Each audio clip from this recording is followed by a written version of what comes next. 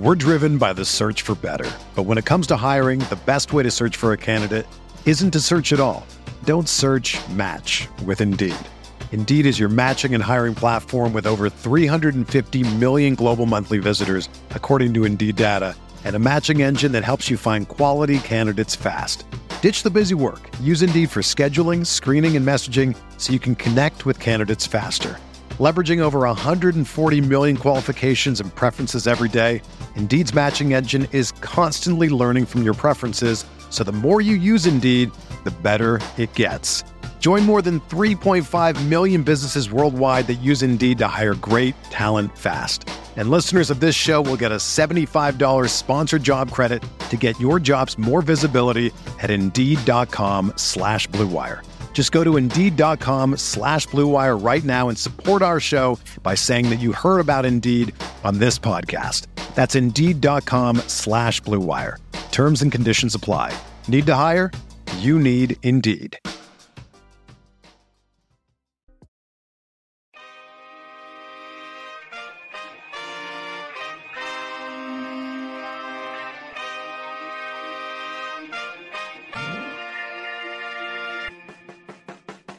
Here's Gilgeous-Alexander. McCollum staying with him. Spins, gets inside. Left-handed off the glass. Oh, what a sweet move.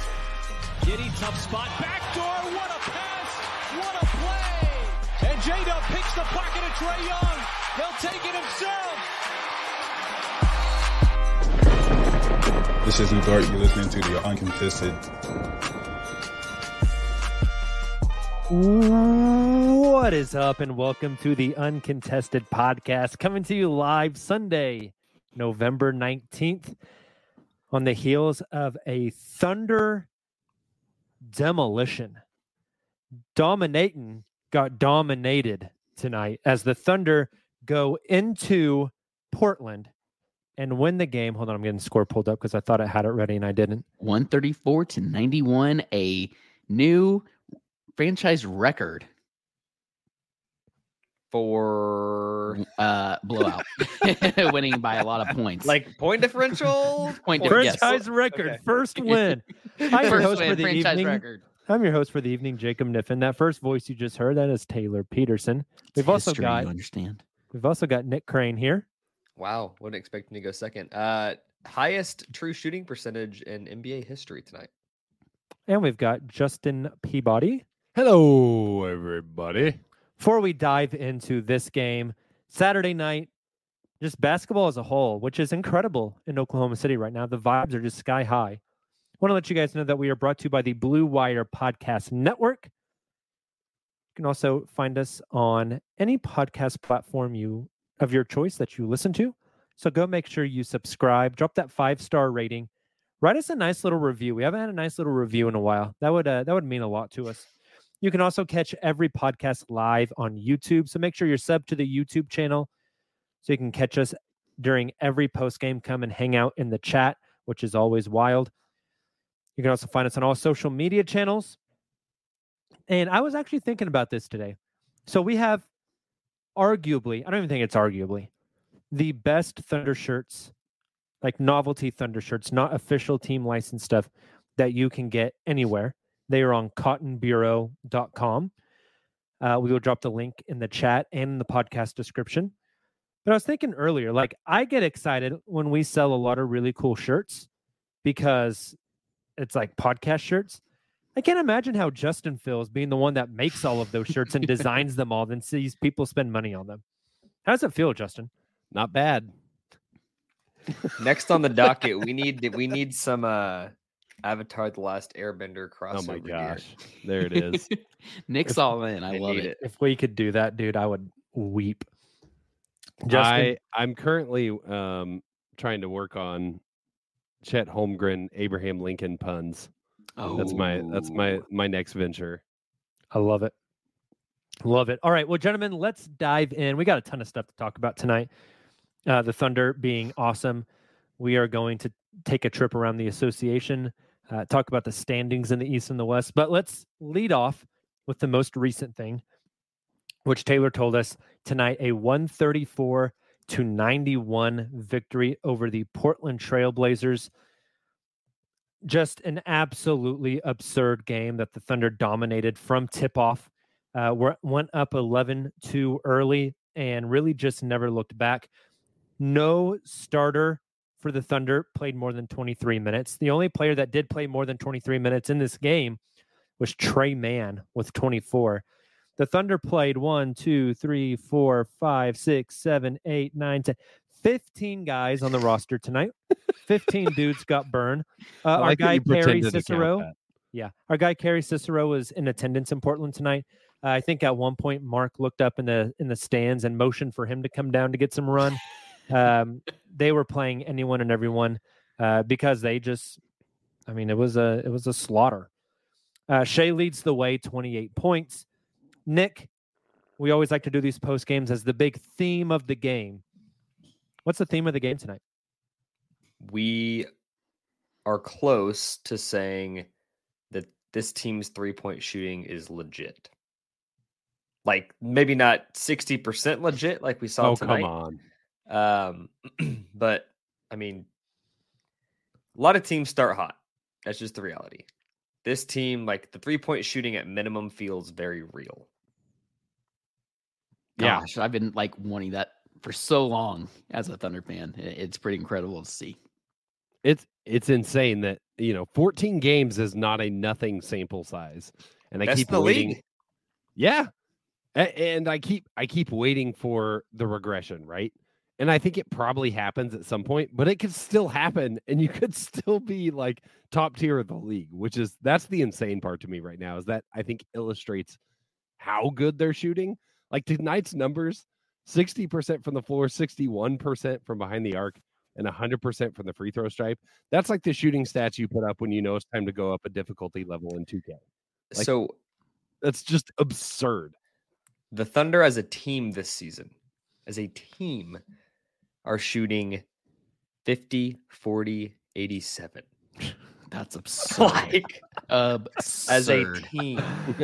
I love what Justin said there too. It's like, okay, yes, we probably will have a regression back to the mean. But I think the most exciting thing to both of your guys' points is that the mean is much higher this season than it probably has ever been, especially during this iteration of the Thunder. Yeah. And that's extremely exciting. Has an entire team ever hit the 50, 40, 90 club? No, there's Doubtful. Like 14 players that have ever Doubtful. I'll tell you one thing, and that is that I believe our guy Chip England maybe deserves a raise. Dude. If he's not already the highest paid assistant in the league, like they got that dude from San Antonio. I don't think his paycheck's low. Well, he's worth more than what he's getting. I asked Nick what the theme of the game was. Justin, if you couldn't go with shooting, what would you say the theme is? Of tonight's game, it's that everything is awesome. Maybe a dated reference now, but shout out the Lego movie. The vibes are immaculate. Everybody's rolling. You had no J-Dub tonight, which I thought like second night of a back-to-back coming off an emotional overtime win. No J-Dub. Like there was a trap scenario coming into tonight where the Thunder sleepwalk into this one. They don't look polished and they lose, but instead they just step on their throats. And I think up and down this team, you got contributions from pretty much everybody. Shea was doing Shea things. Chet was being just as awesome as he was last night in Oakland, or San Francisco rather. Josh Giddey had some nice minutes. Bench contributions from everybody, most notably Isaiah Joe. Wiggins, also a great contribution. I just think like tonight was a night where you saw no weaknesses, you saw no weak spots. That hasn't been every game, but definitely like this road trip, it just feels like everything's clicking for this team. It's inevitably, just like we talked about on the shooting, it's going to regress. They're going to go through a stretch that probably looks as bad as this stretch has looked good.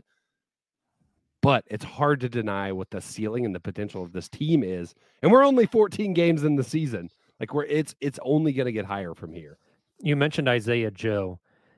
I think I saw a stat that he's 13 of 15 on his last 15 3-pointers. That's nuts. It's probably more like 14 of 17, I think. It's absurd. It's nuts. That is crazy. Absurd. He went 5 of 6 tonight from 3, 15 points. I mean, Insane. I feel like we talk about him a lot, and I still feel like he's the unsung guy of this team. He's not a good 3-point shooter. He is a good basketball player. He can drive, he can pass, he can create, he defends his ass off. Philly cut this guy. Yeah. Like, that's wild to me. Amazing.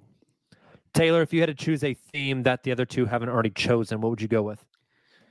I think my thing, and I tweeted this out, or I had a tweet whenever I saw that Anthony Simons, Scoot Henderson, Ish Wainwright, who honestly is like, Who was the first one?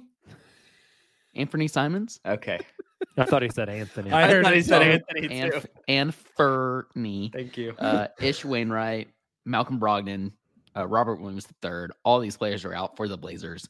And kind of something that Justin touched on there. I tweeted out like second night of a back-to-back. They're coming off a ridiculous. What do you call that? What do you call that, Taylor? Taylor. A Sega Baba. Shout out our guy Silva. The Sega Baba. Sega Baba. And I just felt like, kind of like Justin mentioned, I could see this team just kind of like struggling to put this one away, mainly because I'm scarred from, the past, not even this iteration of the Thunder, but the previous one as well. Right. They come out, as you mentioned, Jacob, incredible stat. I think the most that a Thunder starter played was 23 minutes. That's significant. Like, just the depth of this team, their ability to put teams away when they should. It's very refreshing as a Thunder fan and extremely exciting. Whether they're making these shots or not, like I think they could have come out and not shot very well and still put this team away by 20. Still put the Blazers away by 20. And I think the depth of this team and their poise is just really exciting as a Thunder fan. Couldn't agree more. The Thunder are leading the league in field goal percentage and in 3-point percentage, and they're number 2 in free throw percentage. That's wild. Wild. That is wild. And I did the think they got defense some is more good. calls in regards to getting to the free throw line tonight, which was kind of nice to see. But again, it was against a team. I don't know. I'd like to see that a little more against a more competitive team. We'll see if that can continue. But that did stand out to me as a quick aside. According to NBA.com/stats, the Thunder are also 6th in defensive rating and 7th in offensive rating. That's Seems pretty good. good. They are 3rd in net rating at an 8.5. Who's above him? In net rating? Yep. That would be the Philadelphia 76ers and the Boston Celtics, the two best teams in the league. One of those teams are on the schedule upcoming. Yeah, I'm kind of scared about that game, if we're being honest. Joel Embiid might have 70. But so will Chet. Speaking of Chet, we got to talk about Chet a little bit because Nick and Justin weren't on the show last night that Taylor and I were on. Chet tonight played 20 minutes, 16 points on 100, 100, 100 shooting splits, 6 of 6, 2 of 2, 2 of 2. Had 6 rebounds and 2 blocks, tons of contests at the rim, just altering Portland shots left and right.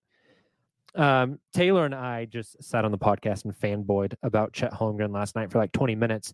So, Nick, Justin, I'm going to give you guys the floor just to talk about what you've seen from Chet tonight, last night, the season, your expectations, where he's been at in relation to those expectations.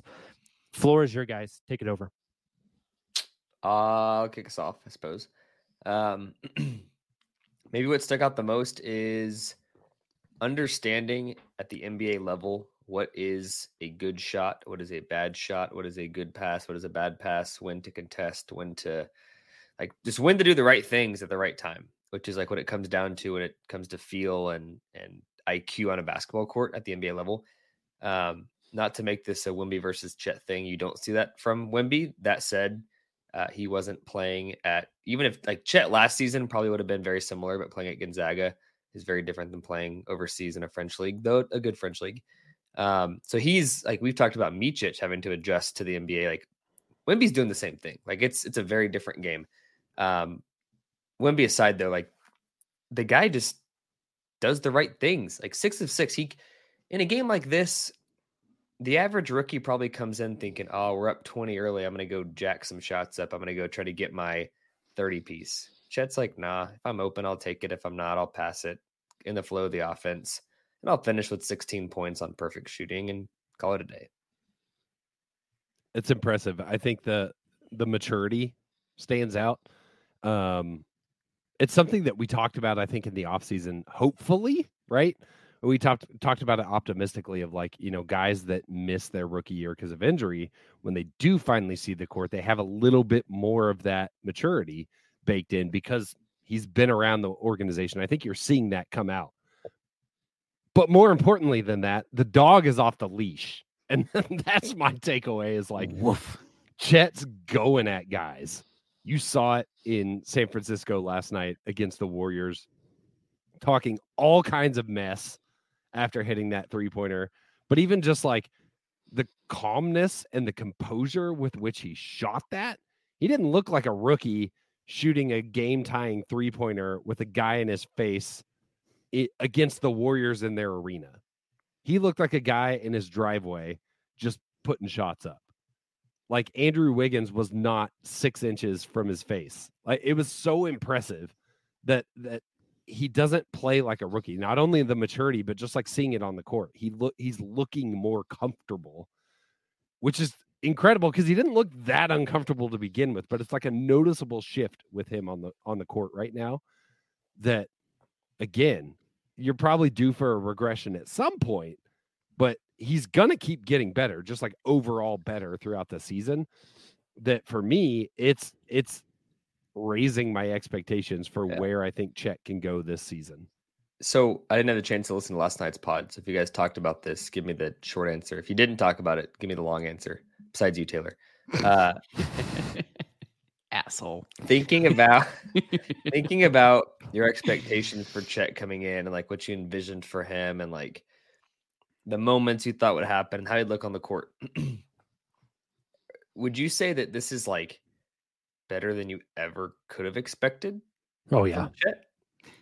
I had high expectations, but they were mainly defensively. The offense has blown me away. Justin was just talking about that shot to force overtime, that three-pointer. I said it last night on the pod. I've heard other people on podcasts and just in general conversation. I've watched that shot 1,000 times, Justin. That same long, lanky turnaround pull up from three. I've watched it 1,000 times. The guy was just 28 numbers higher in Oklahoma City. And It's they so both true. wore it at the same number, I guess, when KD was in Brooklyn. So, I mean, it very KD-esque. To answer your question, Nick, Jacob and I kind of touched on it, but I just mentioned last night, like, I think back to when the Thunder got the number 2 pick overall in the lottery. And there's that video of Jacob and Scylla and I all going crazy. And even then, when we were pretty certain the Thunder would select Chet, because there's already talk about Paulo going 1, it wasn't Paulo, it was Jabari Smith Jr. going 1. And we were pretty certain that Chet would be a Thunder. Like, even then, I'm not sure, like this early on, that we were expecting what we've seen already from an offensive standpoint. It wasn't just last night. I think to Justin's point, like Chet building off last night's game, coming in and just, I mean, picking up right back where he left off last night. I think kind of the big moment there was that just ridiculous play that he had. I think it was still in the first quarter, right? Where he drove DeAndre Ayton, contested him, and he just had like a ridiculous lay-in where he just absolutely torched Ayton. I mean, that's next level. I agree with what you said, Jacob. I think the offensive toolkit that he's displayed so far is just so far beyond what I expected. I expected the defense, the shot blocks, the kind of like seismic shift that we've seen on the defensive end for the Thunder, because they've just never had a rim. This iteration of the Thunder has not had a rim protector like that. But like in my most irrational state last night watching the Warriors game, there's a moment where it's like, oh, so this is what the Thunder would have looked like if Kevin Durant and Serge Ibaka were one person. Because like that's kind of what it felt like. Like he's changing the defense like Serge did on those teams, but then he's doing just ridiculous things on the offensive end. Like I said, don't hold me to that tape. But last night that thought crossed my mind. I think we preseason we all talked, like, I can't remember where we said. I think we might have set Chet points per game over under at like 13.5. Yeah. That sounds right. Do you guys know where he's at right now? Probably just below 17, like 16-3, 16-4, 17-1. Price is right. He is 17-1. Okay. Oh, there you go. 17.1 points per game. Well done. Last guess, best guess. Boom. On 55, 44, 90 splits. 8 rebounds, absurd. 2.8 assists, a steal, and 2.2 blocks a game. That blocks number gets me really excited too. I mean, that's The blocks that's are actually a little significant. bit lower than I thought they'd be, Yeah. but that doesn't take away from the defensive impact. I'll tell you this. Like Justin mentioned, this Thunder team this iteration has not had a shot blocker. I mean, even post surge, that team had guys that could block shots, but never like a True. badass rim protector. If this season has taught me anything, I think that NBA stats are rigged, because I swear there will be like 3 blocks that Chet has, even if he like lightly, hits it with his finger and it's like, oh, that was a block. You look at the box score, it's like 1, and I'm like, who's tracking these stats? We got to go get Yeah. that Grizzlies stat keeper. For real? That's what I was The about to only say. way. No Get the kidding. guy that was cooking those JJJ numbers. Yeah. 'Cause I mean, blocks are a stat that I've not really looked at on Thunder box scores for a while. Yeah, right. Right. Haven't needed to. Have not needed to. Do you guys know who is second on the team in blocks per game? Shea. Shay's actually 4th at Oh, wow. 0.8 per game. Josh is right behind him at 0.7. Second is a guy that hasn't played much, Olivier Sarr. But third Lame. is Lou Dort. Wow. So good for Lou. Shout out Lou's Lou. been solid in a very more limited role. Has kind of adjusted, I think, perfectly, just as we would have liked to see. Is playing within his role and has had a huge impact on both ends of the floor, whether it's the spot up shooting, which has been significant. We're seeing a lot more corner threes from Lou, which is really exciting. I don't have those stats pulled up, so don't quote me on that. But regardless, his catch and shoot 3-point shooting has been awesome. Not forcing it when he's driving to the rim. And in fact, even creating for others. Like, Lou's been fantastic in his more limited role. But it is interesting to see games like last night, and Jake and I talked about this, but, Cason Wallace getting more burn on Steph Curry rather than Lou coming in, there in that fourth quarter until towards the end of the fourth and then into overtime. Like, just what a luxury it is to have guys who can come in and kind of fill that role for Lou. And Oh, yeah. It's amazing. awesome. Can you guys guess the Thunder's top 5 in plus minus? Isaiah Joe won. Or not number 1, but one of the 5. Isaiah Joe is number 3 at 6.2. Yeah. Shea, Chet. Yep. Shea is number 2 at 7.8. Chet is number 4 at 4.8. So who's 1 and 5? Dort and Wallace. No and no. Oh, I was going to go with Dort. I think Nick should know number 1. I feel like Nick's tweeted some stuff that would lead you to believe who number 1 is on our Twitter account. Maybe it wasn't Nick tweeting it. I don't know. I just got Nick vibes whenever I read I it. think I've bamboozled myself because I don't know who you're talking about. I've tweeted a lot of things. Jacob. Dub? Neither guy, Dub, is not in the top 5. Wow. Neither guy has played all of the games. Wiggins? Nope. Jay Will? Nope. Good grief. Who are we forgetting of here? There's 2 guys. 1 Oh, and 5. Kenny Hustle for sure. Kenny There you Hustle go. is number 1 with a plus minus of 12. There you go. Duh. So there's one more. Number 5. Oh, is it the 29-year-old with braces?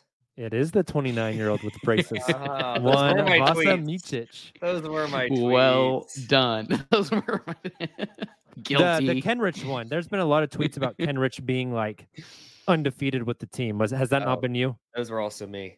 Okay. And I've there you had go. plenty of Vasa tweets too. Don't you worry. Okay. Yeah, Kenrich and Micic are the other ones. Which Silva said the other day that we need a Kenrich Micic good cop bad cop sitcom. And I just thought that was pretty good. Guys, any other The Itch thoughts Brothers. from tonight's game against Portland or yesterday's game against the Golden State Warriors before we move on? So I mean, we haven't even mentioned Shea. Yeah, good point. Pretty You good, just that casually went for 28 on 10 of 13. 1 of 1 from 3, 7 of 7 from the free throw line, 3 rebounds, 4 assists, and a steal tonight. Not Casual bad. superstar stuff. That was in 23 Unreal. minutes, by the way. I will pose Unreal. the question. It's a fill in the blank question. Best Thunder team since. Ooh. That 2016 team, maybe? Oh, I'm wow. I'm going the Western Conference Finals team. Wow. You think this team is better than the PG Mello Russ teams? Yeah, they suck. That team underwhelmed. Underwhelmed relative to expectations. but yeah, they were still We're that's what I was also gonna say. under Team. 20 games. They but- got their asses beat in the first round. Yes. Like I think this By team will Dame go farther Lillard. than that team You did. think about the end state of that season, but there was Yes. points like PG's MVP. They were humming. Season. Oh yeah, we I were on still the think fun about saying that Brooklyn before game. Dre went down, Yeah, Yeah. they were humming for sure. yeah. That's probably where I'd go. Like what was it? 2018, 19? Yeah. Something like that. That team had some high highs Yeah. versus the 2016 looked dysfunctional. Yeah. And then they hit the especially playoffs, down the stretch. That's a good point. and we're like, oh, we'll just turn the switch on now. Yeah, right. I did like the comparison though that Jacob made to what year was that now, Jacob? But the team that the young Harden That was the 09-10 Russ- team. 09-010 that The 010 faced team. the Lakers in the first round. 9-0-10. 29. Hey, one last stat though before we go away from this game, only because Woj retweeted it. This is from Matt Williams at Stats Williams. The Thunder tonight against the Trailblazers, 60.5%. Oh, we already talked about stats. They're the first team in at least the last 25 years to shoot 60% from the field, 60% from 3, and 100% on free throws in a single game. That's what was so wild. It was like even when the Thunder put the bottom of the bench in, like Lenny Waters is hitting threes, Trey Mann hit a 3, Olivier Sarr hit a 3. Like they were just pouring it on. It was one of those nights. Oh yeah. Wild. Justin, Nick, I'm going to flip the question back to you. What has to happen over the next month and a half for you to change your answer on best Thunder team since to my answer instead of your PG Russ Mello answer? They have to win every game. Oh, wow. It would be hard to change my answer over the next month and a half. I Okay. think that's the part of the question I struggle with. You got to see a longer sample size. I think it That's would take either Chet or Dub, Josh too, though I think it's less likely, to really be like a bona fide all-star. Like as good as PG was that year, you still had Yeah. Russ. You still had Yep. Melo, who was kind of washed. Like you still had Russ, who was still in his peak at that time. So Yep. even if Shea's top 3 MVP like PG was, you need Chet or Dub to be like, this guy's a no-brainer all-star. For Yep. me to think that this team is as talented as that team. What if like each of As them talented or better?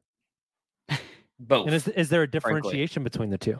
There's a huge differentiation, but And, I think like, the answer's still both. what if neither of them emerge kind of as that guy, but they're both having games as such and almost trading off games? Like, I think that could be a realistic scenario where each of them are performing really well. Just, I don't know.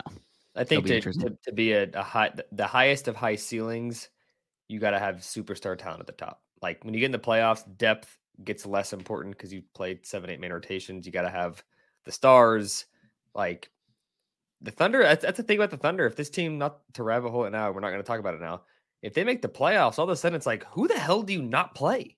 Yeah. Does Mark just go True. unorthodox and Good say, point. you're going to run 7 guys, we're going to run 12? I don't know. Maybe. Yeah, no, it's a good point. F it, run 15. What's going to happen? All right, let's take our first break of the night. On the other side, we will talk some bigger Thunder themes and get an update on our predictions on the season, and we will predict this coming week. We will be right back. Stay tuned. We're driven by the search for better. But when it comes to hiring, the best way to search for a candidate isn't to search at all. Don't search, match with Indeed. Indeed is your matching and hiring platform with over 350 million global monthly visitors, according to Indeed data, and a matching engine that helps you find quality candidates fast. Ditch the busy work. Use Indeed for scheduling, screening, and messaging so you can connect with candidates faster. Leveraging over 140 million qualifications and preferences every day, Indeed's matching engine is constantly learning from your preferences, so the more you use Indeed, the better it gets. Join more than 3.5 million businesses worldwide that use Indeed to hire great talent fast. And listeners of this show will get a $75 sponsored job credit to get your jobs more visibility at Indeed.com/Blue Wire. Just go to Indeed.com/Blue Wire right now and support our show by saying that you heard about Indeed on this podcast. That's Indeed.com/Blue Wire. Terms and conditions apply. Need to hire? You need Indeed.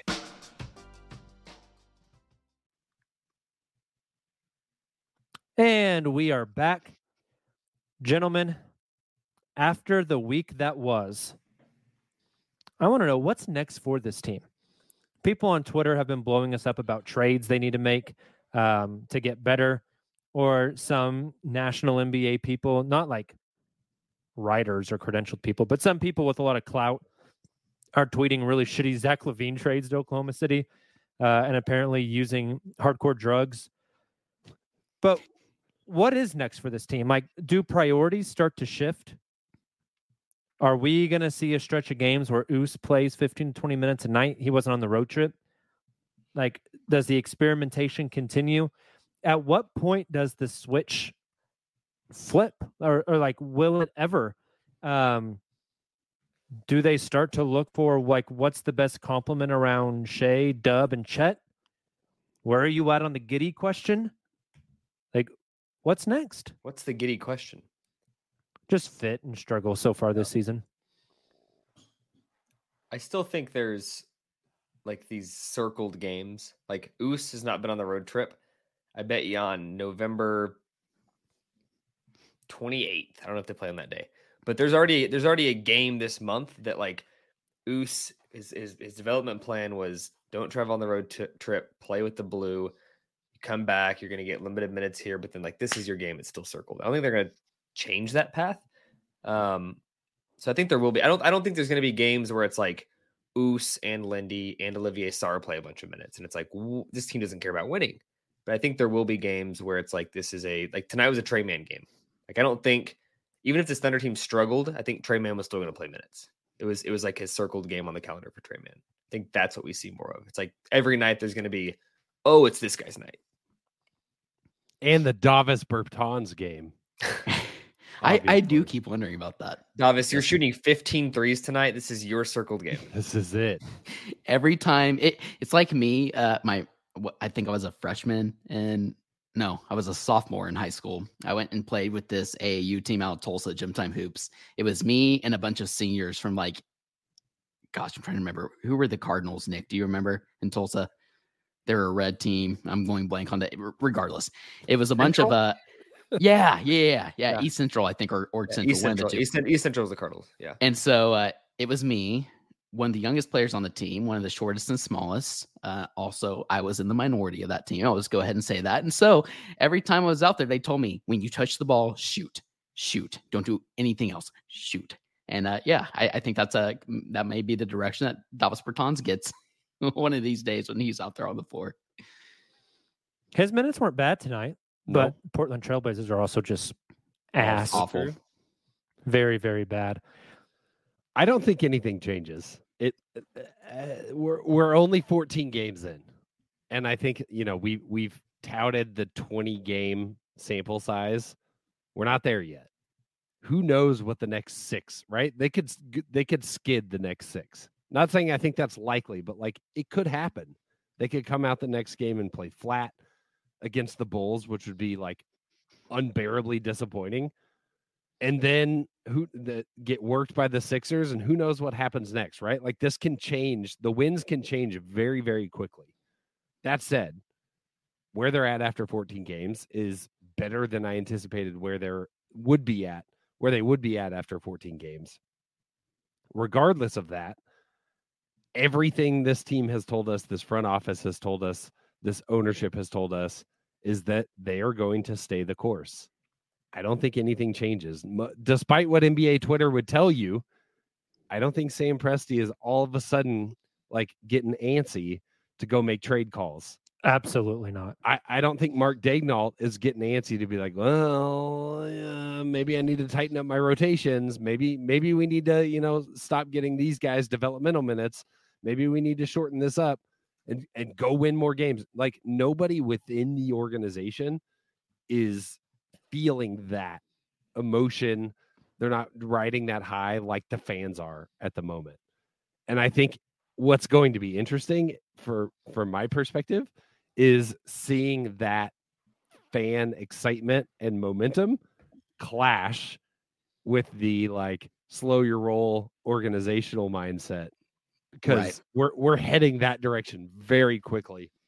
There's people in the chat tonight talking about how the Thunder need to move on from Ousmane Dieng. You see people talking about how they need to trade Giddey. People are so quick on the trigger that thank God the GM is not. Right. But that's going to continue to be a clash as this team continues to show how good it can be. People are going to get more and more antsy for a splashy move. Well, in hindsight now, I know it's easy to laugh about, but people were losing their damn minds that Lindy Waters played in that Kings game. Yeah. I was going to mention, I did think that was a little frustrating. I don't think we see as much of that as we do, to Justin's point. There is a lot of value in getting a player like Ousmane Dieng minutes once he comes back from the blue. Saw that with Trey Mann, Poku here over the past couple of seasons when they come back from the blue. Especially to your point, Justin, after this Bulls game's coming up, the Thunder have the Sixers, the Timberwolves, the Lakers, the Mavericks, the Jazz, the Kings, the Nuggets, and then they play the Grizzlies. And we probably will see a player like Ousmane Dieng come in and get some pretty solid minutes off the bench during one of those stretches when, to your point, there will be fans clamoring why didn't I don't know, Isaiah Joe probably is going to continue to get minutes, but why didn't Kenrich Williams play more during that game? The Thunder could have won that one. They lost in a really close one. I think we will continue to see those kind of games, but I don't expect to see more Lindy Waters 20 minutes off the bench, or 10 minutes off the bench, or whatever it is. I think it will be a little more controlled in that sense and a little more competitive in that sense, just because the Thunder is playing at such a high level. So let me ask you guys this, because, and Nick, you kind of led off with this on this question about guys having games circled and they're not going to oh, this team doesn't care about winning. They're playing all these bench guys 30 minutes tonight. I feel like we are at a solid top 8-man rotation on this team, which is the 5 starters: Cason Wallace, Kenrich Williams, Isaiah Joe. Do you think that there is a chance that over the next month, 2 months, whatever, that they play around with that top 8, or is that top 8 going to stay pretty consistent as we move forward? And those, hey, this guy gets a night, we got a game circled for him, we're going to get Ousmane Dieng 2 weeks of burn, we're going to get this guy 2 weeks of burn, comes as 9th, 10th guy playing 12 minutes a game versus pushing them into that top 8. Do you feel like, health notwithstanding, let's ignore the health thing for a second, the injury thing, that those top 8 guys just stay the top 8 guys? I think on a regular basis, yeah. I even think on the circled games, it's not going to be this guy plays the 3rd most minutes. Right. Maybe the 7th or 8th. And maybe Cason plays 19 minutes instead of 22 or something. I could see that. I think the top 8's kind of the top 8 right now. That's exactly kind of what I was getting at. I think my previous answer, I agree. And talking about getting guys burn and experience, those top 8 have 2 rookies in it and a second-year guy. Yep. That's still roster development. That's still, there's 3 guys in that top 8 that have not played 100 games of basketball yet in the NBA. Yep. That fourth quarter last night, seeing Cason take over there in more of the Lou Dort role when Lou was kind of struggling, Cason was playing really well. I don't even know if Lou was struggling. I think they just liked that matchup. Yeah. And then they flip-flopped it going into overtime. And God bless Steph Curry. That man's been running ragged all night. And then, hey, it's overtime. We're going to bring in Lou Dort, who's only played 22 minutes so far. Exactly. Enjoy. See, that's kind of the transition that I think we're starting to see. And I think we will see more of, to Nick, Justin, Jacob, all of our points, which is exciting, right? Because that leads to a more competitive basketball team. I think that's just kind of the stage of this Thunder team that we're seeing. But again, we'll still see some Oos development minutes. And I will say, like, nope, not a lot of Poku, even in this game. We aren't going to see a lot of man, I don't think, moving forward. Like, we're definitely starting to see those developmental minutes be distributed elsewhere. I totally agree. I just got to ask it. I got to ask it because fans ask a lot about it. I want to get us on record.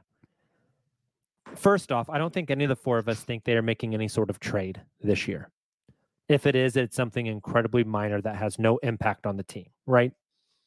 Like trading your 14th or 15th man for a second round pick type of trade.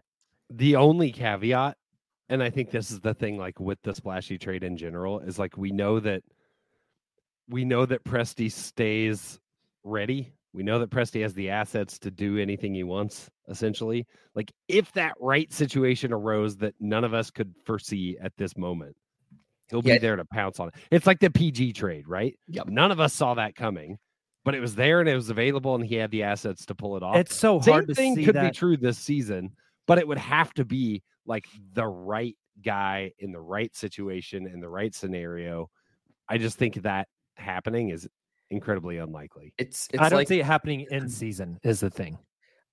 I mean, a PG trade, no, but I think a bigger trade than we expect. Like, you don't, like, let's say you go to Costco to get your groceries for the week, and there's this Never chair. been in Costco's.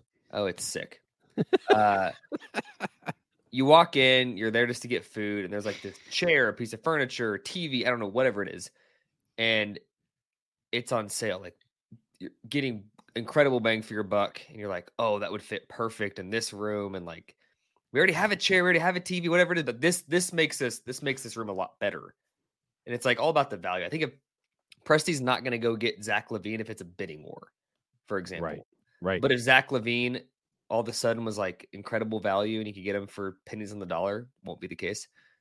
I think he explores it. Like, not that trade specifically, just as an example. Like, Presti is all about leverage. And if he can get a leverage deal, he will get a leverage deal. Yep. Anyway, finish your question. What has to happen between now and the February trade deadline for your mind to shift and for you to be in the camp of maybe they should go make a bit of a splashier trade? Go get a 5th, 6th, 7th guy, like a guy that's going to come in and play 20 plus minutes every night. Maybe it's not the Pascal Siakam, or it's not the, I don't know, like the OG Anunoby, but it's a pretty seismic move for this team. Multiple firsts going out the door. Jeremy Grant. I thought about that. What has to happen between now and February for you individually to think maybe they do need to do this? I mean, maybe the Thunder it is time. Are at 10-4 right now, right? And let's say they even just keep that up, or they continue, like maybe even surpass that. If they keep that up and they're at 30-12, right. They're first in the West. Like, I won't see them make a trade because I've overdosed and died.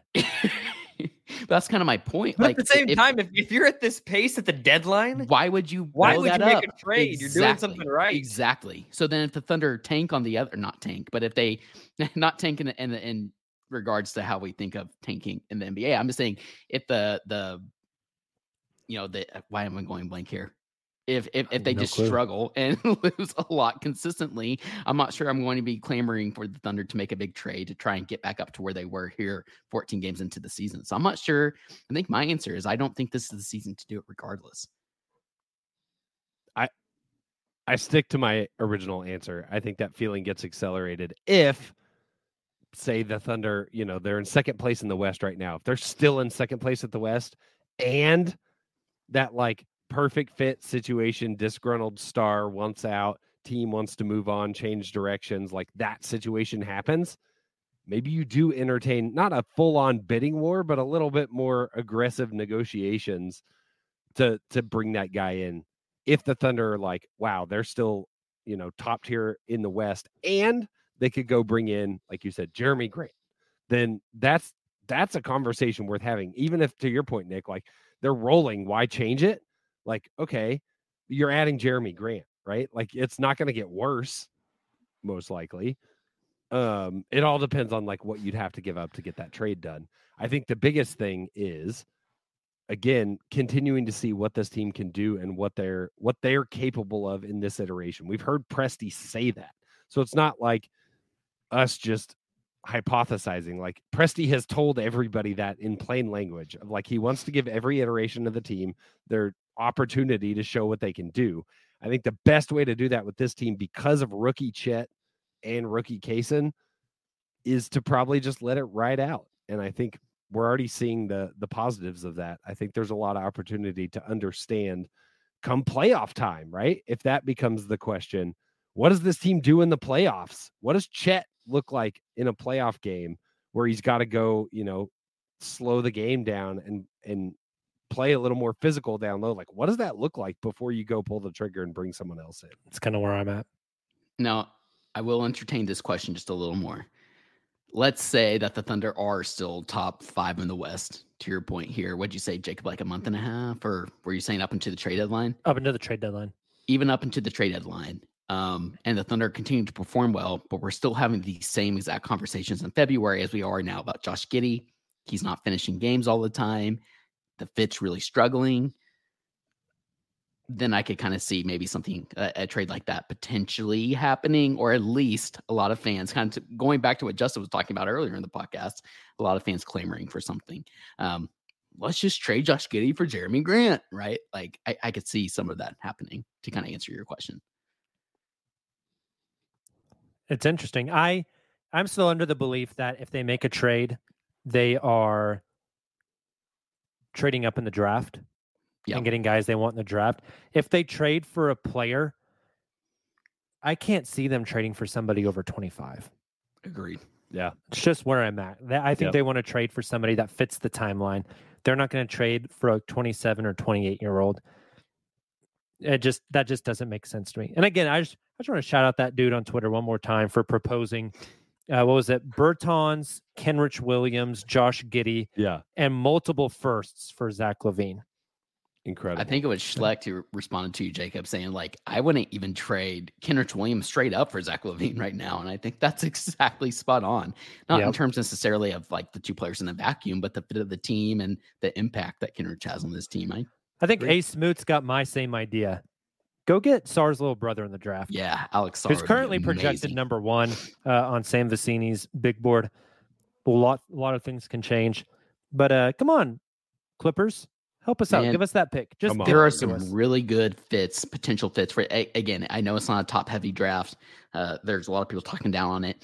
There's some really good prospects right now, and I'm really excited about that. I think the Thunder could get, with either the Rockets pick or their own, that could have a real both short term impact next season and long term as well. So I'm with you guys. All right, let's move on and make our predictions of the week. Nick should be back here in just a second. He was having some laptop problems, so hopefully we'll get Nick back in a moment. First, an update.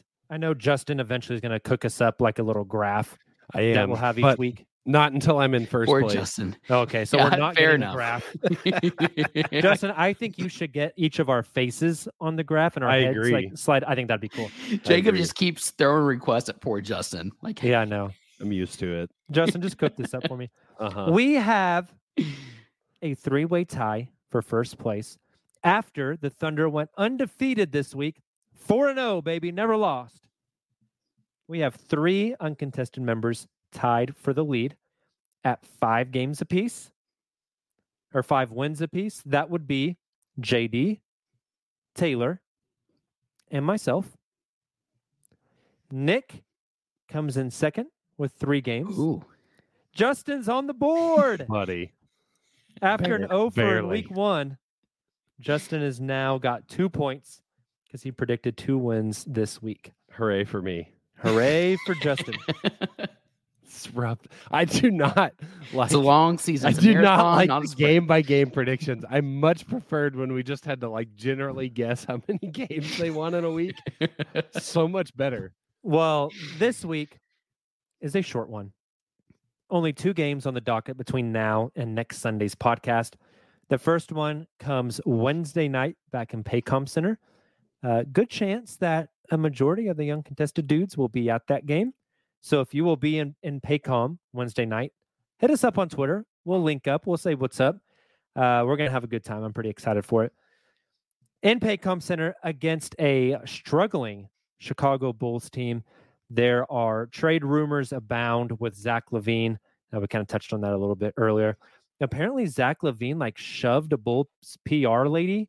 I missed that. Last night. I saw that. Okay, no, sorry, I did, but there, of course, there was PR done on the back end of that, saying, "Oh, he didn't realize who it was. He wasn't trying to." I don't know.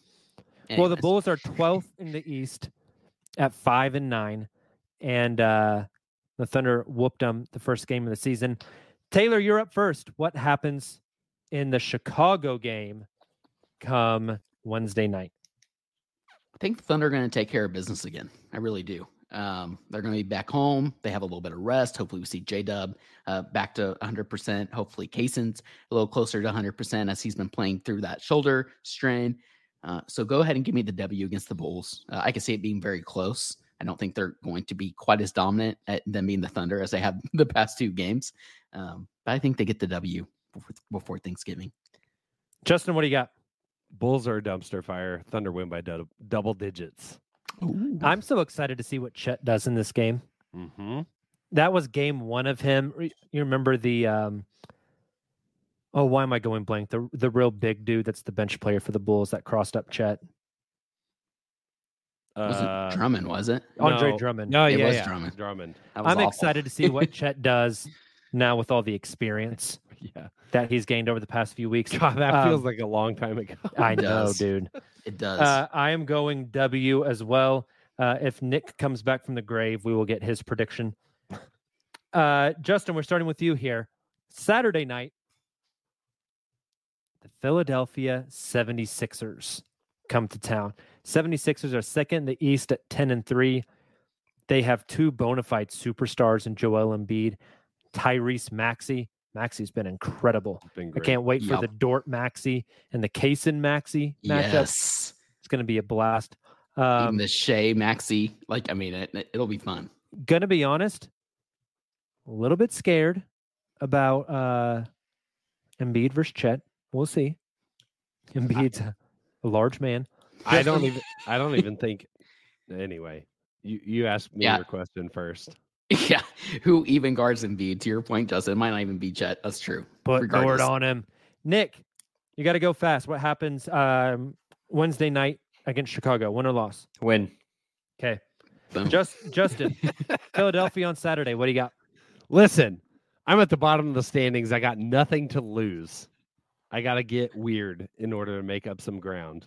That said, the Thunder are going to beat the Sixers on Saturday because Joel's going to do what Joel's going to do. I don't think it's a Chet Joel matchup, right? Like that probably doesn't happen at all. Like Jay Will, probably some Kenrich, maybe somebody like even some sparse J-Dub minutes. Like I think you're going to see it done by committee against Joel, and he's going to do what he's going to do. But you know who's not is Tyrese Maxey. Oklahoma City's going to lock Maxey down. Joel can't do it by himself. Shea's going to be a superstar, and the Thunder are going to get a dub. I love it. Nick, what do you got? L. Easy enough. Taylor? I'm also going with the L. Again, to Justin's point, before Nick jumped back on, once his laptop fired back up, if we were just I would have just gone 1-1 last year, and I could totally see this being like a L against the Bulls and a W against the Sixers. But yeah, I'm gonna have to go an L. Like that would be 4 straight wins. The Thunder would be That'd be 6 straight wins. 12 or 6 straight Math's wins and difficult. 12-4. I mean, yeah, wild. They're going to lose one this week, but Sixers is the most obvious one to me. I'll go loss Saturday as well, but if they win it, I will not be upset at all. This is my chance. This is my chance It is. to climb the standings. Let's take It's a break. Good hedge. On the other side, we will do some around the association. We'll be right back. Stick with us.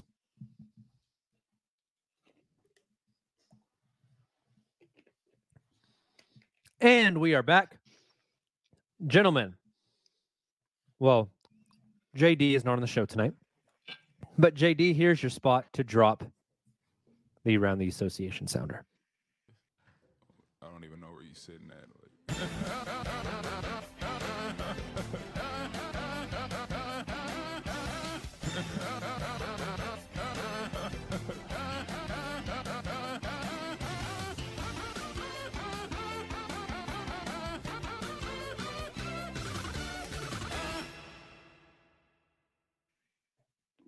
Thank you, JD. Appreciate that. I thought tonight we could look at the NBA standings in the Eastern and Western conferences. We all had our opinions on how the standings would fare out for the season. We discussed like who might be in the playoffs, play-in, Eastern and Western Conference finals, all that good stuff. So I thought now at about 13, 14 games in, we could go take a look at those standings. And I want you guys to tell me, as we look at these standings, in relation to where you think they will be at when the season ends, are they too high right now, too low right now, or just right? Let's start with the East, and we're going to start from the bottom and go up. And I'm just going to choose you guys, and we got 30 teams, so we're going to go fast. Nick, Detroit Pistons are 15th in the East. Is that too high, too low, or just right? Too low by 1. Wizards are the worst team in the East. You think they're going to end up 14th? Fair. I saw a stat that Detroit has won 3 games since they traded That's insane. Sadiq Bey. They traded Sadiq Bey back in February. That's insane. And they're starting Kevin Knox. God, they're bad, dude. They just signed Kevin Knox. They're bad. Taylor, Washington Wizards, 14th in the East, 2-10. Compared to where you think the season ends, are they too high, too low, or just right? Just right. I think they finished in that bottom 3 regardless. I think they're just right. Justin, the Charlotte Hornets are at 3-9. They're 13th in the East. Too high, too low, or just right? Too high because they deserve nothing. Agreed. God, what a... Yep. I can't imagine being a Hornets fan. I'd have to stop. I literally would. I couldn't be a fan of that team. That front office has priorities so twisted up. Yep. I'll take this one. The Chicago Bulls at 5-9. Guys, I'm going to tell you, I think this is too high. Ooh. Because I think when the like it. Levine trade happens, I think subsequently you are going to see the Vultures circle. Maybe they don't trade everything, but I could see them trading off pieces and just starting the rebuild. They're bad. They've been bad. They knew what this roster was coming into this season. They should have traded all the pieces before last draft. Just a front office malpractice, in my opinion. Nick, the Toronto Raptors are 11th in the East at 6-7. Is that too high, too low, or just right? Too low. I think they'll be in the play-in picture. They're technically kind of tied for 10th, but I think the 11th, where they're slated here, is a little bit too low. All right. Justin, the Brooklyn Nets are 10th in the East right now at 6-7. Is that too high, too low, or just right? Just right. I think they're fine. I think they'll continue to be fine. I think we'll probably look at them at the end of the season and see them right in this spot, kind of fighting for the play-in. I think I would totally agree with that. I think this is exactly where I picture Brooklyn at. Taylor, the Atlanta Hawks are 8-6. They're 6-6, 500. The perpetual 500 Atlanta Hawks. They are 9th in the East right now. Is that too high, too low, or just right? I think it's just right. I was, the Hawks got off to a super hot start, and I still just am not super high on them as a team. I look at the teams above them. I don't really see them surpassing a lot of them. I think this is just right. They'll be a play-in team. I see them staying this zone for the rest of the season. There's some guys on Atlanta. You guys talked about the value trade.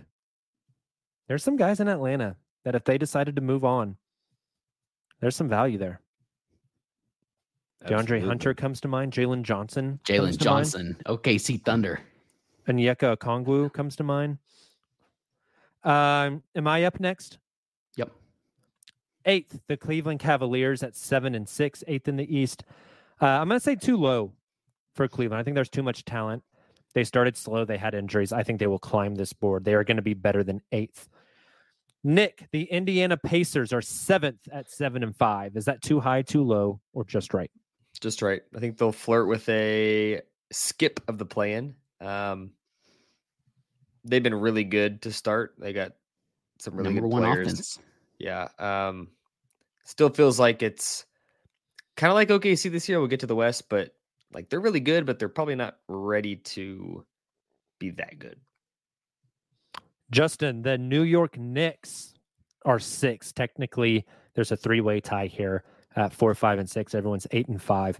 But right now, the Knicks are 6th at 8-5. Is that too high, too low, or just right for the Knicks? I'll say just right. I was going to say too low, that they could maybe go a little higher, but the context of the tiebreaker being 4 through 6, I think that feels just right. They're going to be somewhere in that range. Brunson still kind of awesome. I think he can take them places. RJ Barrett's been really good too. He has been really good. I think the Knicks are a good team. Taylor, the Orlando Magic are currently at 5th in the East. They are 8-5. Is that too high, too low, or just right? I really like this Magic team. Number 1 defense in the league that just beat the number 1 offense in the league in the Pacers earlier tonight. However, with all that being said, I think they're a little too high right now, just because a lot of youth, which maybe is contradictory being a Thunder fan.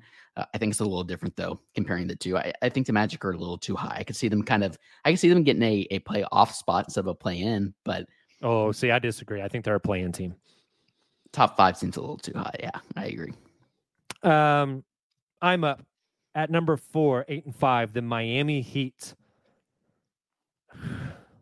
Dude, I don't know. Yeah. Like, what do you do with the Heat? Just right, just because that's a cop-out. Yeah, they could be too high or they could be too low. I mean, who knows? Ooh. Nick, Milwaukee Bucks are 3rd at 9-4. Is that too high, too low, or just right? Just right. I think Boston, Philly, and Milwaukee, with what they're going to do at the deadline, this continued Eastern Conference arms race, I don't think you could say any of them are too high or too low. I agree. This feels like a tier break, doesn't it? Yeah, it does. Justin, Philly at number 2. Too high, too low, just right. Nick just said it better than I could. I think they're just right. Philly's really good. Till Saturday, anyway. I love it. There we go. They're another team that's ready to make a trade. Taylor, same thing with Boston at number 1. Just right. I think you mentioned this at the top of the podcast, Jacob. They're number 1 net rating. Is that right? At least they're top 3. They've been incredible with that Drew Holiday acquisition, even though he's banged up. They've been awesome. Right. All right, let's move out west. Again, starting with Nick. 15th, the San Antonio Spurs at 3-10. Actually, 3-way tie for 15th.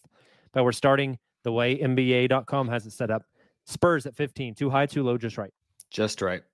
They're bad. Sure it's not too high?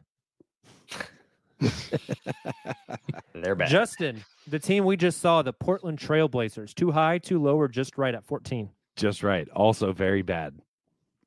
I think the Trailblazers are worse. That's just my opinion, though.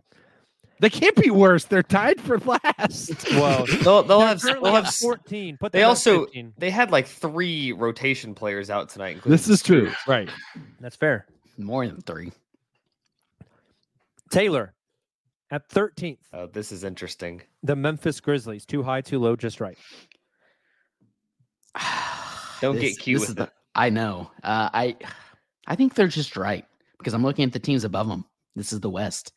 I mean, Marcus Smart's out for an extended period of time. We'll see what Jaw looks like when he comes back 25 games into the season, which we're getting closer to. I don't know. I'm not high on this. You think 13th in the West is just right for the Memphis Grizzlies? That's insane. Well, so are they going to jump the Jazz, Clippers, Warriors, maybe the Pelicans, Suns, Yes. Lakers, Rockets? Yes. I think all Jazz, of them. I can see him going up 1 or 2. Yeah. Guys, I had Isn't a bet. that just right? I had a bet that this team was going to be a play-in team at best, and I'm feeling pretty good about it. Yeah, well. I think they'll be in the play-in, or they'll at least like end of the season be playing for it. 13th is way low. I can see 11 or 12. I don't know if they get higher. No. I think this thing's gonna get worse before it gets better. It can't. It is. How's We it might- going to I get don't love worse? We might I get to don't love their 25 depth games, either. and they might be like 5-20. No way. They're 3-10 right now. That's Not gonna basically doing the happen. exact same Not- thing, it's except they not just gonna- lost their Can't best wait to player. see what Ja. It Not all gonna depends on what continue. Ja looks like when he comes back. Is he engaged? Is he like fired up, or is he fired up for the wrong reasons off the court? He's firing something. I'm up next. The Utah Jazz at 12. Guys, I think this is just about right. I think the Jazz have a lot of talent. They're a pretty decent team. I just don't see how they would climb, and I don't think they're bad enough to fall. I think 12 is just about where the Jazz should be, and they get to keep their first-round pick then, most likely. I got 12 for the Jazz. I think that's good. Nick, the LA Clippers are 11th in the West at 4-7. Is that too high, too low, or just right? Think that is too low. Not what you want to hear. I don't think they're going to be a playoff team. Do you think they're playing in? I think they're playing team. I could see them being like 7th or 8th, honestly. Like this team has the talent to do so. They've got a lot of guys that we've said that about for the last half decade. Like these guys are talented enough to do it, and they've never done it. Yeah, I think not that they're an incredible team, but I think 11, like missing the play-in, is too low for their ceiling, where they're going to be. Justin, the Golden State Warriors are 10th at 6-8 on the season. Obviously, they've played without Steph. They are without Draymond for another 3 games. And they just kind of look old and washed at times. 10 for Golden State. Is that too high, too low, or just right? I think I'm gonna stick with too low, but it's not terribly far off. Like again, I think they're probably somewhere in the play-in conversation come the end of the season. I think the injuries have definitely played a role in how they've looked this season. When they're healthy and when they're clicking, they still have, flashes where they look like they can bury teams. The flashes are less frequent than they used to be, but I think that'll be good enough to get them plenty of wins this season. All right. Taylor, the New Orleans Pelicans are 6-7. That's good for 9th in the West. Is that too high, too low, or just right? I get another fun one here. I think the safe answer is to say that they're just right, but I actually think they're a little too high because we think that teams like the Clippers and Warriors are going to jump up. And again, I'm looking at the teams above them in the standings. Zion's getting frustrated. I think they're too high.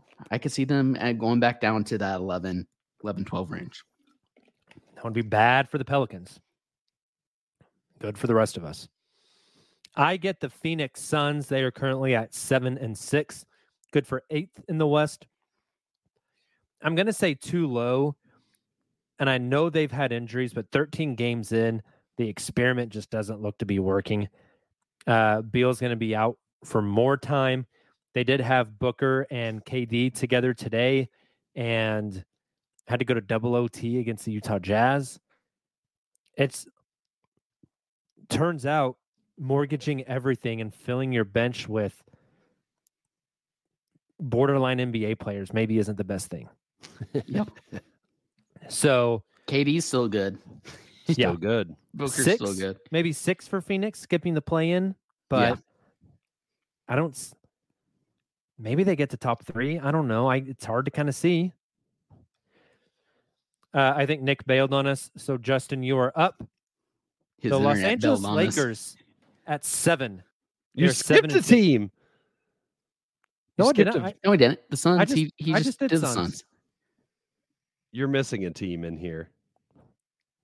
Wait, are you sure? Oh. Oh.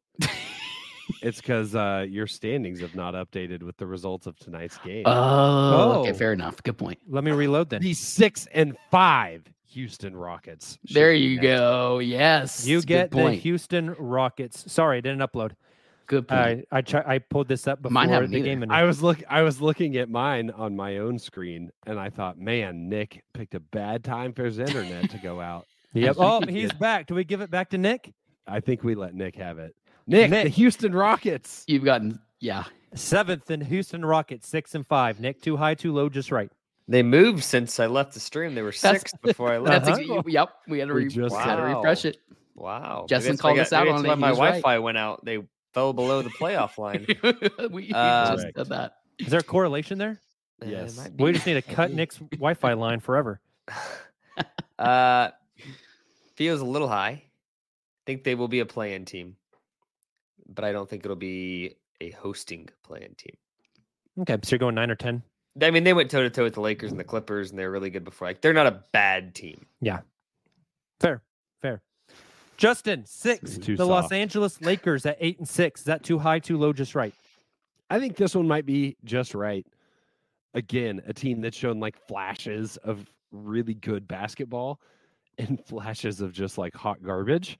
But that's just kind of been the Lakers for like a good while now. And I think that'll continue, and that'll end you up about the 6th seed.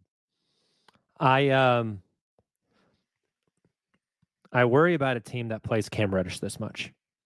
True. It might be time for a trade. Clutch client, Cam Reddish. At 5th, the Dallas Mavericks, 9 and 5 on the season so far. Taylor, 5 for Dallas. Too high, too low, just right. Too high. It's an easy answer, but I'm going with it. They're 5 and 5 over their last 10. I understand that Kyrie and Luka both almost dropped 40 apiece tonight, but you can't just rely on that. Speaking of depth issues, I think that the Mavericks have that. So I think that's too high.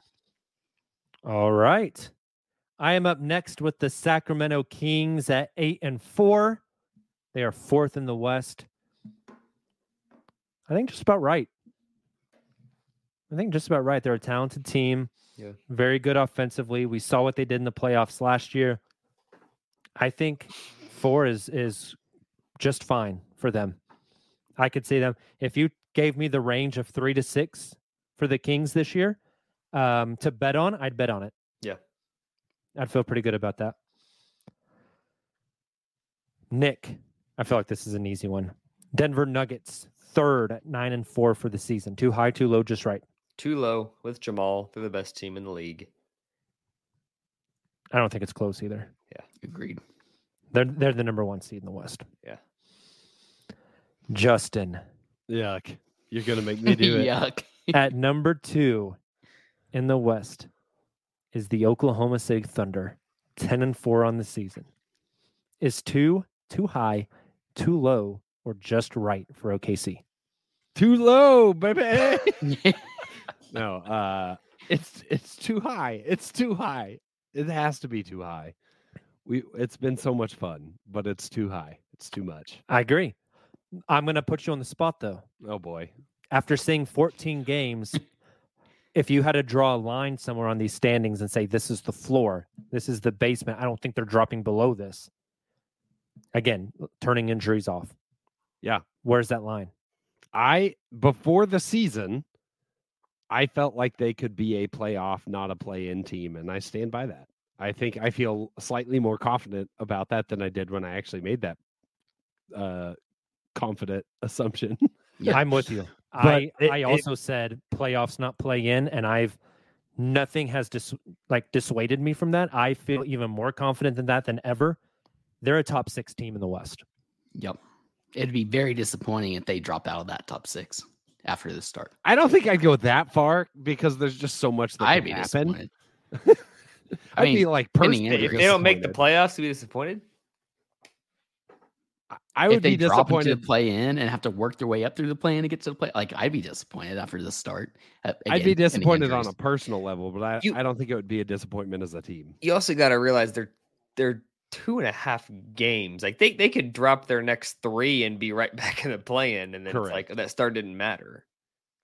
Correct. You know, it's not like they're up. It's not like they have an 8-game lead and dropped out of the. There's a lot of game. I mean, the Houston Rockets, where they dropped these last few, or the Dallas Mavericks have lost their last 3 games or something like that. They were number 1 running away with it.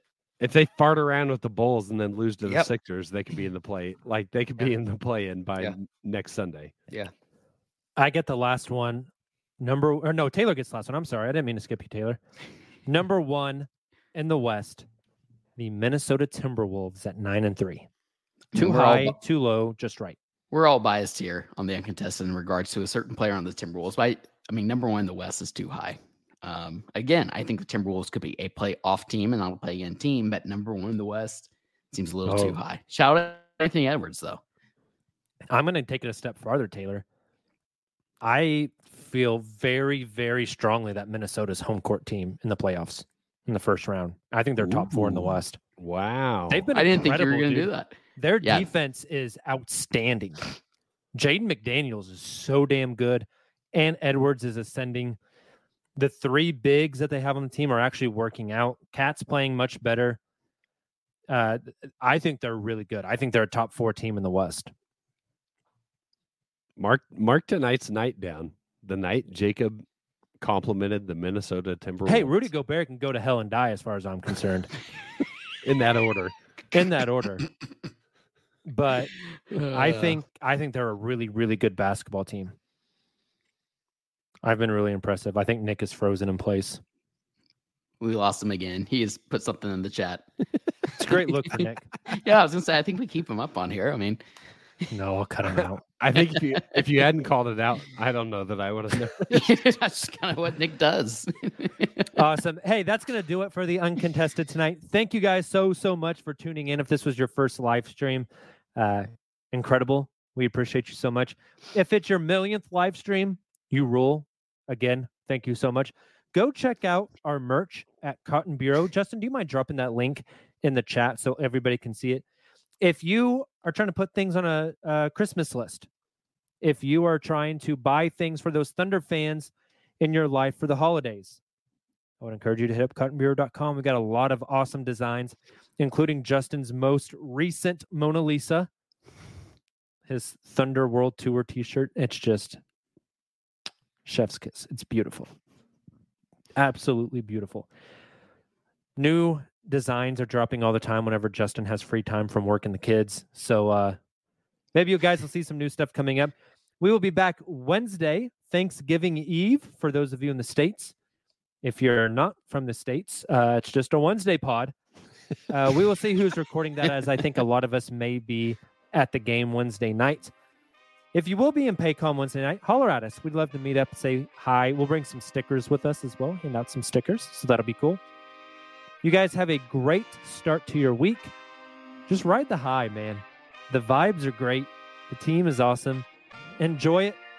And we'll be back Wednesday after the Thunder take on the Chicago Bulls. Until then, as always, Thunder up.